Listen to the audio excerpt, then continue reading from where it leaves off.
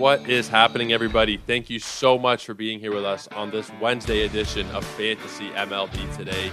My name is Joe Orico, and I am your host. I'm also the lead fantasy baseball analyst for Sports Ethos, and you guys can find me on Twitter at Joe Orico99. That's JOEORRICO 99.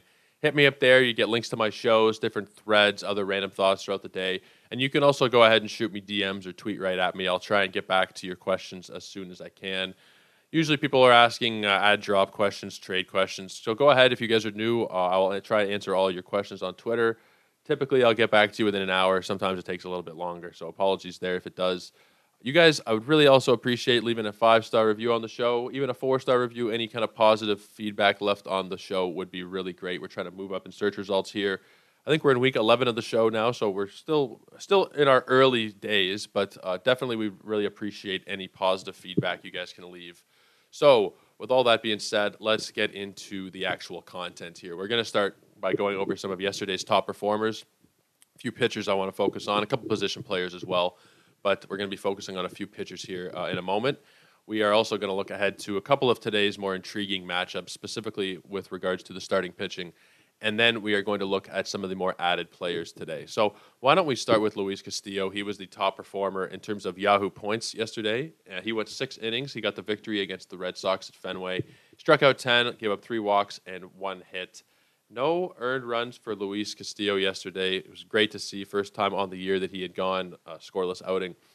And it's the second victory of the year, which, I mean, the victories are not going to be coming very frequently for the Red staff.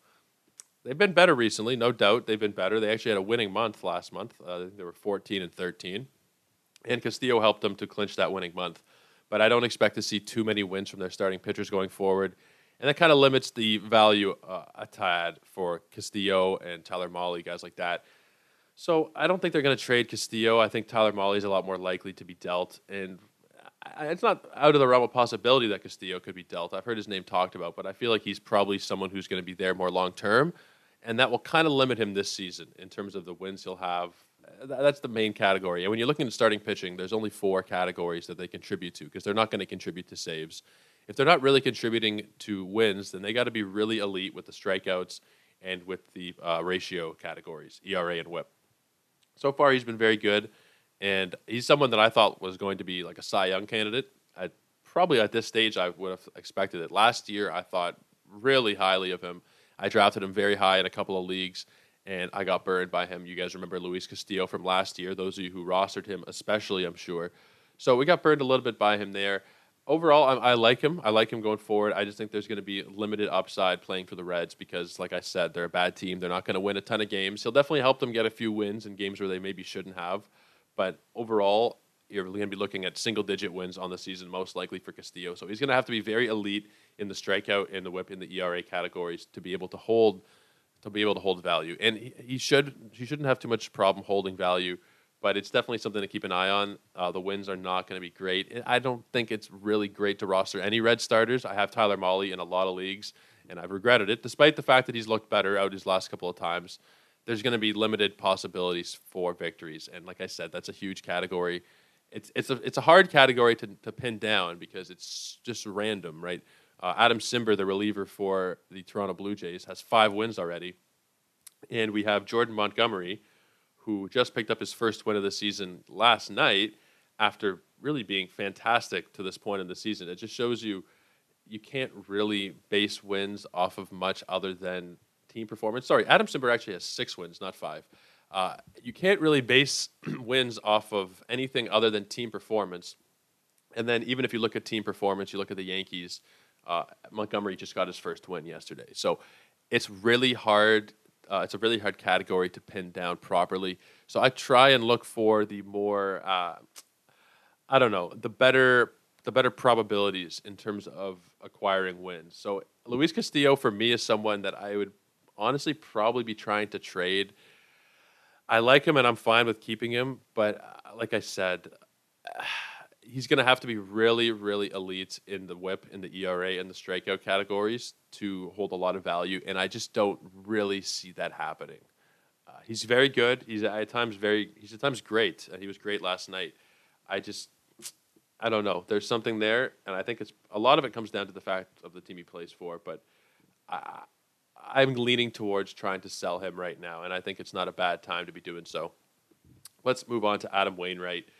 He's done it again. I didn't think he'd be able to have a proper season even last year of value. But this year, he's come out of the gates very strong. He's only had a couple of subpar outings, and last night was his best outing of the season, pretty much hands down. Didn't get the victory, but he went 7 innings, 2 hit ball, no earned runs, and he struck out 10 batters. Season high, 115 pitches. They're really pushing him there, going 115. But he's pitched to a 2.75 ERA. He does have 5 victories to this point of the season, and that kind of goes back to my point about Castillo. The better team, you're going to have more chances for the pitchers to get wins. And it doesn't even really matter so much. It does to some degree, but in terms of the skill of the pitcher, sometimes you see massive discrepancies. A guy who's really not that great, who's already won a bunch of games. And then we have a guy like Jordan Montgomery, who we'll get to in a second, who just won his first game, and I think it's 10 starts in now, playing for the team with the best record, and I believe all of Major League Baseball still. I think they're still number one. It's hard to understand, but it's baseball, right? Wins are a weird category. It's why some people don't like to use the win category. I'm more of a purist, so I like the classic 5x5 wins, saves, ERA, WHIP, and strikeouts, and then the classic 5 batting categories as well. But I do understand people who play with different kinds of categories because wins are kind of out of the pitcher's hand, and it's not really fair, honestly, to have it as a category. If you really dive into it, it probably shouldn't be there, especially when you look at a guy like Montgomery, who's thrown 10 games. His ERA is 3.04. The WHIP is 1.01. Yeah, he doesn't strike out a ton of batters, but he's definitely earned himself more than one victory throughout the season. The Yankees have done everything they can in his starts to not get him the victories.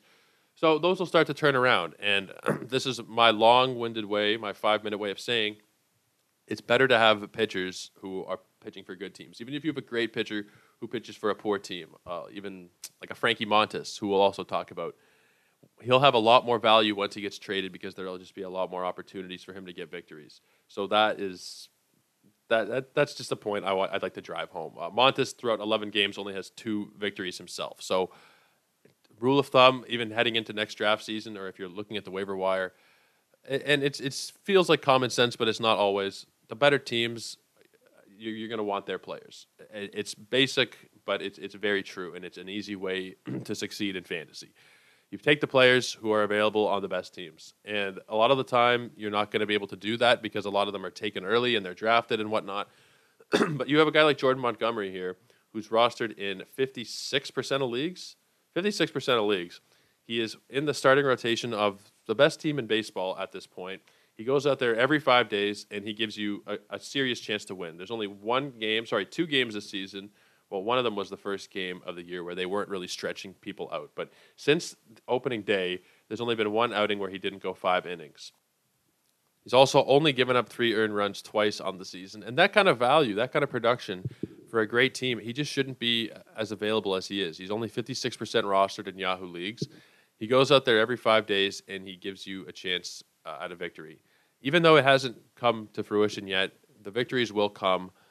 It's just going to happen. It doesn't continue like this the whole season for someone who's pitching this well. And I'm just not a huge fan of having wins as a category, and I'm kind of a purist at the same time. So that's why I never really push in my leagues to have it changed. But I do understand people who don't like having wins as a category for that reason. Let's talk about George Kirby a little bit here. He had his best start in the majors, arguably. Maybe you could say that first start, but they're pretty similar. They went 6 innings in both of them, gave up 4 hits in both of them. Yesterday, he actually got the victory, his first victory of his major league career, and he struck out 8 batters in Baltimore. Granted, yes, it was against the Orioles, but really great stuff out of Kirby nonetheless. He's only 46% rostered on Yahoo, and he should be someone who holds value throughout the season. He is very stingy with letting up base runners. He's only walked 3 batters compared to his 28 strikeouts in 26 innings. And this is very similar to what we saw from him throughout the minors. Now, does it worry me a little bit that he jumped right from Double-A to the majors? It does a touch, yeah, but he's adjusted pretty well so far. So I'm not overly worried about having him on my team. I have him on a couple of rosters, 12 and 10 team rosters. I think he's probably okay in 10-team leagues. More so 12 and deeper, I'd be really okay with it. But he's pretty much going to be okay to roster everywhere as far as I see it. Good strikeout numbers, low walk numbers. The Mariners haven't been great to this point, but I expect them to be a little bit better down the stretch. No problem at all with picking up Kirby there and riding it out, at least as long as you can have it ride out for. If he starts to suck later on, then you drop him. But for now, he should be rostered. And that will also apply to the next gentleman we'll be talking about here, who I don't know how he continues to do it, but it's Martin Perez. And he has had 1, 2, 3, 4, 5, 6, 7, 8 good starts in a row now. I know when we had Nick Pollock on, he was talking about how his changeup, how he can really dot his changeup on the outside corner there to right-handers or inside to left-handers. Not that you use lefty-lefty changeup so much, but he's been really great with his changeup and locating it. He's not going to blow you away with the speed of the strikeouts, but he's just really a location guy. He thrives on placing his pitches where they need to be. And to this point, he's done just that. He's 4-2, the win-loss record, 1.42 ERA. He's got the .93 whip. I mean, he's only striking out about 7 batters per 9 innings, but that hasn't been the basis of his value. It's been the really low ratio numbers, the ERA and the whip. He's got some wins, and he's still putting together typically between 5 and 7 strikeouts a night. So he has definitely had value to this point. It's a classic Vargas rule, like Nick said when he was on the show last week. And that rule, for those of you who don't know, it applies to a pitcher who is historically not a great pitcher. They come out of the gate flying, and you roster them, and you start them until they hurt you, pretty much. Talking about Jason Vargas from his 2017 season. And we're seeing something kind of similar here, it appears, with Martin Perez, because he's not somebody historically who's ever done this. His career ERA sits around 4.5. Like I said, he's never been a big strikeout guy. He's just good at locating his pitches this season, more so than he has been in the past. So he does have a lot of success to this point in the season. He is someone who is still going to be a sell high for me. He'll be a sell high forever. Forever until he falls back to earth, which will inevitably happen, and then he won't have a ton of value. He'll probably, this is unfortunate, and it hurts to say it, and it'll hurt to hear it, but he'll probably be on waiver wires by the end of the season. This could be a miracle season, but I would say my gut tells me that this is going to be probably maybe another couple starts, and then we're going to start to see a serious decline here because, history will repeat itself. So at his age, I think he's 31, you typically don't just change your makeup as a pitcher and become successful after being kind of a back end of the rotation guy for your whole career. It's very rare to see this. He's not pitching for a particularly great team. I'm going to be trying to sell him, and I don't think you're going to be able to do a one-for-one there necessarily, or if you will, you won't get a ton of value. I would try and package him up with someone else who's overperforming and try and aim for someone who is underperforming. Now, what combination of players that would be, it's really hard to say. There's so many different leagues and formats and different fantasy sites that rule things differently. It's hard to give you precise names here. But if you're talking about trading Martin Perez on his own, I'm guessing you're probably not going to be able to get too much back for him. You might be able to squeeze a top 75 player, in which case I would do it in a heartbeat. But the players that he's ranked around to this point in the season, like he's just a tad above Sandy Alcantara and Musgrove, Pablo Lopez. He's ranked higher than them in category leagues to this point. You're never going to be able to make that kind of trade unless the managers in your league are very foolish, to put it very politely. I could have been a lot ruder there. You'd have to be really foolish to make that kind of trade. So I'm saying one-on-one is probably not going to work. You package up Perez with another guy on your team, you can maybe get like a top 50 kind of player back there. Might be pushing your luck, but as I've said in the past, no one can really predict what another person's league mates are going to do in terms of accepting a trade or countering or declining, whatever. You can't really predict it. Every league is different. Every person is so different in this world. It's hard to really, not to get too deep on you guys there, but it's really hard to predict what another person is going to say to a trade offer. So Martin Perez, he's gone well enough. What did I say? 8 in a row, good starts. He's done well enough at this point that he might warrant a look from some other managers. If you've been facing him and you might say, oh my God, this guy's been fantastic. Maybe there's some people who don't dig too deep into the numbers, who don't really know Martin Perez, who will jump on him. I'm saying try and look for those people. Try and find someone who will buy him because he's not going to have value like this for a long time. He'll have maybe back-end value. A lot of it will be tied into these early starts and the fact that it'll take a while for the numbers to correct themselves. But I don't think we're going to see greatness going forward from Martin Perez. It's just unlikely. So I would be trying to sell him. Maybe not so hard, but I'd be decently aggressive in trying to sell him. He's going to be someone who falls off a cliff, and when he does, it'll be very tough to get back. Let's talk briefly about Frankie Montas. He had a very good start yesterday. Went 7 innings, gave up 7 hits, 2 earned runs, struck out 5. And I think it was Jeff Passan who tweeted out something this morning about Frankie Montas, something to do with him and his trade likelihood. It was it Passan? No, sorry, it was John Morosi. He was talking about Frankie Montas as being a potential fit for the White Sox and for the Cardinals.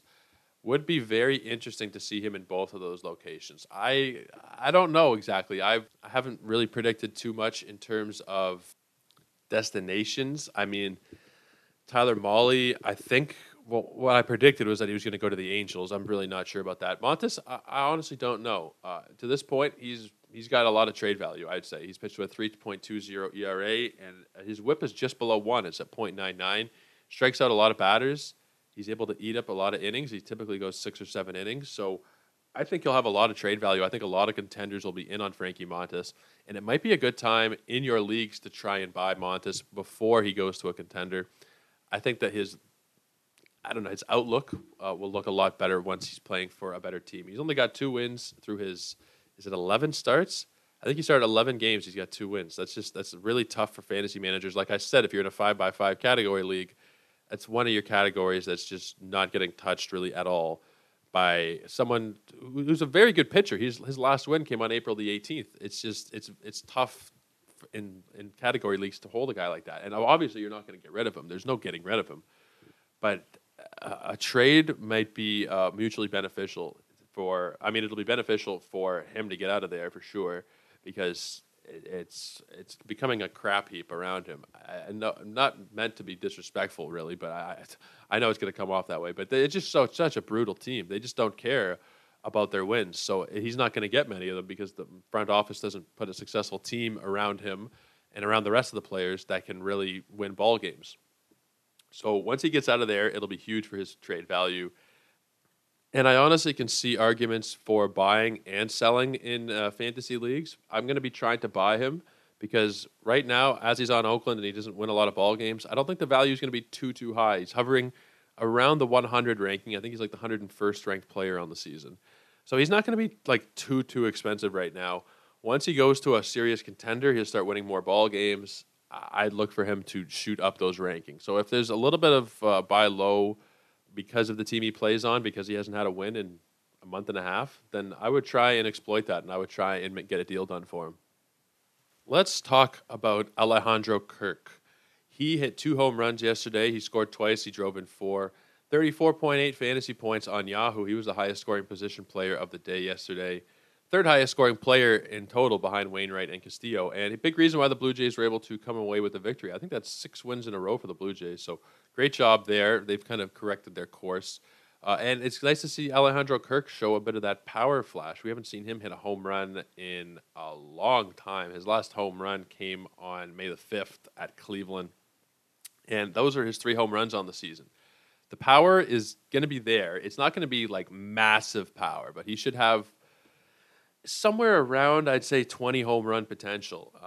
Between 15 and 20 home runs is totally possible for him. The batting average, I think, is going to be somewhere in that like 280 kind of range. And I see him, honestly, as being kind of like a Keibert Ruiz outlook. That kind of similar player with a little bit more power. I think they're going to be pretty close. And that's just me, right? Kirk has more power. Ruiz will steal maybe an odd base for you. He's got a couple steals this year, actually. But you're going to see, I think, a similar kind of outlook for both of those guys. Now, in terms of the Blue Jays and rostering him and what's going to happen, they have Danny Jansen, who also plays pretty regularly and also has been swinging a very nice bat to this point in the season. So that'll be some opportunity taken away from Kirk there as they platoon a little bit. Now, Kirky will get some chances at DH, But Charlie Montoyo and the Blue Jays like to rotate around that DH. They like to give Vladimir Guerrero a day off. They like to give George Springer some days off. Teoscar Hernandez, everybody they like to rotate around and give some days off. So it's not a bad spot. Obviously, he'll DH some days. Kirk will, but there's also a lot of other guys who will DH. So I don't see the playing time being a great outlook going forward, especially when you factor in Gabriel Moreno, the Jays' top prospect, who I think he'll possibly be up at some point this year. It's hard to say. I don't think they're going to rush him with how deep they are at the catcher spot. It's a good problem to have, the Blue Jays. 3 really solid catchers, specifically Moreno. We don't really know how good he can be yet, but he's a very highly touted prospect.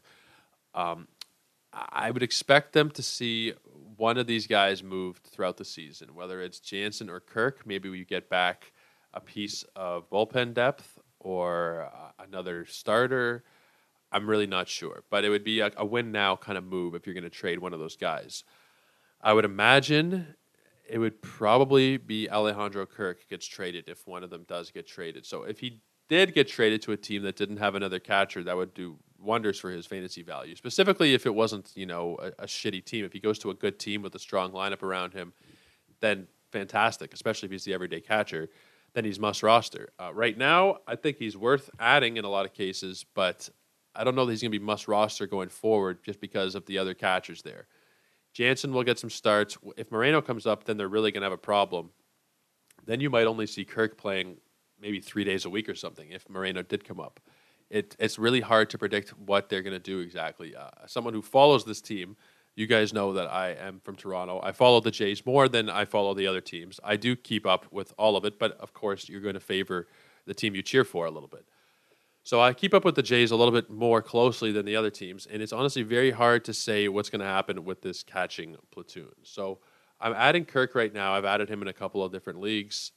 I've added him before this 2-home run night last night, so there was a couple of leagues where I was very happy. And shout out to our buddy Rob Silver, who did come on the show, who is a huge Alejandro Kirk fan. If you're listening, Rob, congrats, because you were right on about this the whole time.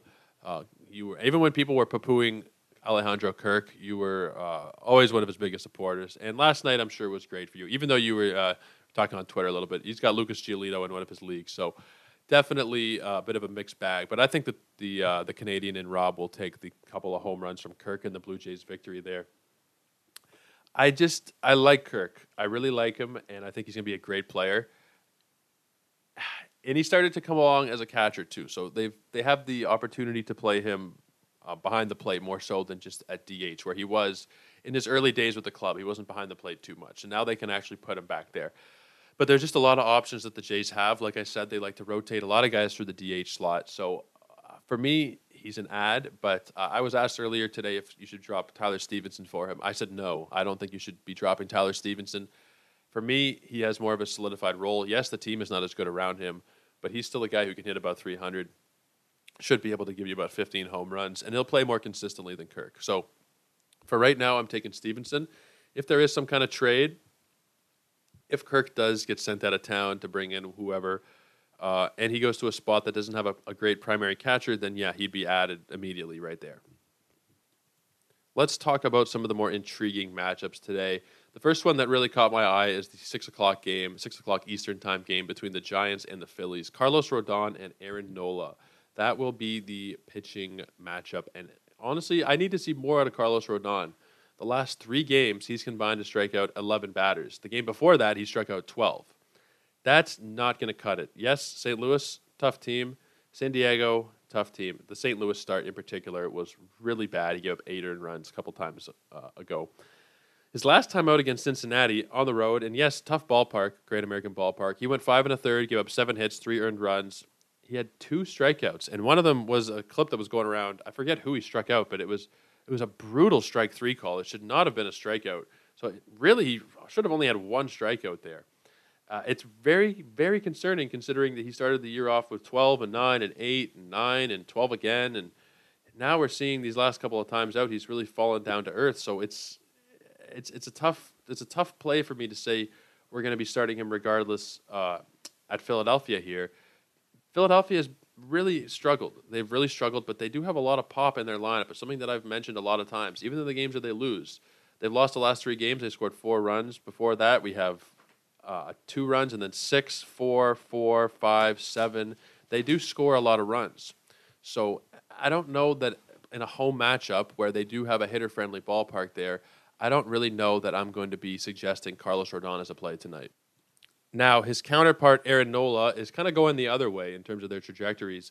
He's had a couple of very good starts, and I know there was a 4 earned run game in there mixed in, but he did get the Dodgers, and he got the Dodgers in consecutive starts. So tough opponents, and in those 2 starts, he gave up 6 earned runs combined, struck out 17. It's not bad. And then he followed that up with a game where he worked into the 9th inning against the Braves in Atlanta, struck out 10, only 1 earned run.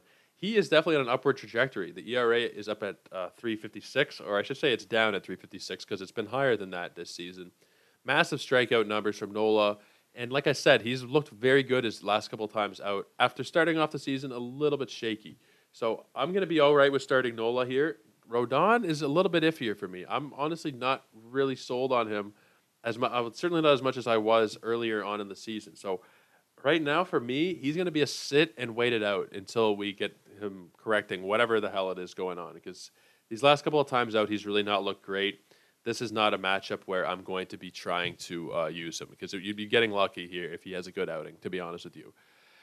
It could happen, but it's not something that I'm going to be forecasting. So we're going to be sitting him down. For me, in the leagues where I have him, I'm going to be sitting him down today. Now, the second game that is really interesting to me in terms of the pitching matchup is the Blue Jays and the White Sox, and Michael Kopech and Hyunjin Ryu. So we'll start with Kopech. He has been outstanding through his 42 innings. He's not allowed a home run. He has walked quite a few batters. He's walked 19 guys through 42 innings, but he's keeping the runs down. 6 earned runs through his 42 innings. He has not yet allowed a home run. So I'm interested to see if he can keep that streak going tonight against the Blue Jays lineup that's starting to figure itself out a little bit. We saw it over the last few games. They've won 6 in a row, double-digit scoring nights in Anaheim there. So they've started to figure it out a little bit. We need to see everybody come together, and then hopefully we'll see some more success out of the Blue Jays going forward. It's a tough matchup for Kopech. You're going to be starting him just because of how good he's been here. But I'm a little nervous. Very hitter-friendly ballpark in Toronto. He is a little bit due, to be honest with you. Without trying to jinx the guy, he has had a lot of good starts in a row. It's a tough matchup. I know we're going to be starting him, but I'm a little nervous about it. I would be avoiding him in your DFS lineups. It's got a bunch of red flags for me there in terms of Kopech. A lot of walks, not yet giving up a home run leads me to believe that he's kind of due. And sometimes it's a very imperfect science of when someone is due. But a lot of times you can look at numbers and see trends. It's like, I don't know. You go this many games, you go 8 starts without giving up a home run. The control we've seen a little bit wonky with the walks. So all it takes is one mistake over the middle of the plate, and it's a home run. So I'm thinking we're going to see a couple of long balls from the Blue Jays tonight. Overall, I'm going to be trying to avoid him. I understand if you roster him in a season-long league, it's going to be very hard to sit him down because of how good he has been. But I think we need to be very cautious with Kopech tonight. Hyunjin Ryu on the other side is coming off 3 straight very good starts. Tampa Bay, Cincinnati, and Los Angeles most recently. Strikeouts are not really there. I'd like to see him definitely get the strikeout number back. Considering especially he's making $20 million, we'd like to see him do a little bit better than he is. He's got to work his way back from his injury. I think it was elbow. Yeah, he had some elbow stuff and a couple of different things. So we need to maybe give him a little bit more time. But from what we've seen since he's come back from the injured list, he's been very good. We're looking at a Chicago lineup that night to night is not very impressive right now. Last night, you look at the top 3, and okay, we got Grandal, Vaughn, and Abreu. And then we keep going down the line, and you've got Berger and Sheets and Engel and McGuire and Harrison and Mendick. And, I mean, the average baseball fan is not going to be able to name any of those players that I just listed off. I mean, yes, okay, Abreu and Grandal, Andrew Vaughn, even the most baseball fans probably don't know who Andrew Vaughn is unless you're, a fantasy player or you're just a big baseball person. Maybe you do. A lot of these guys are kind of unknown. So, and that doesn't necessarily mean they're not good, but it kind of does in this case. They're not great. So I'm pretty okay. I was very surprised with last night seeing Kevin Gausman not have a great start, but we look at the White Sox offensive ranks. They're 26th in runs scored. They're 28th in on-base percentage. They're 17th in batting average. So that's not terrible. But 27th in OPS, 23rd in home runs, where they're a bottom-tier offense at this point in the season. So I think that Ryu can have a decent outing here. He's about 50% rostered on Yahoo, so there is availability to grab him. I think that this is not a bad outing for him.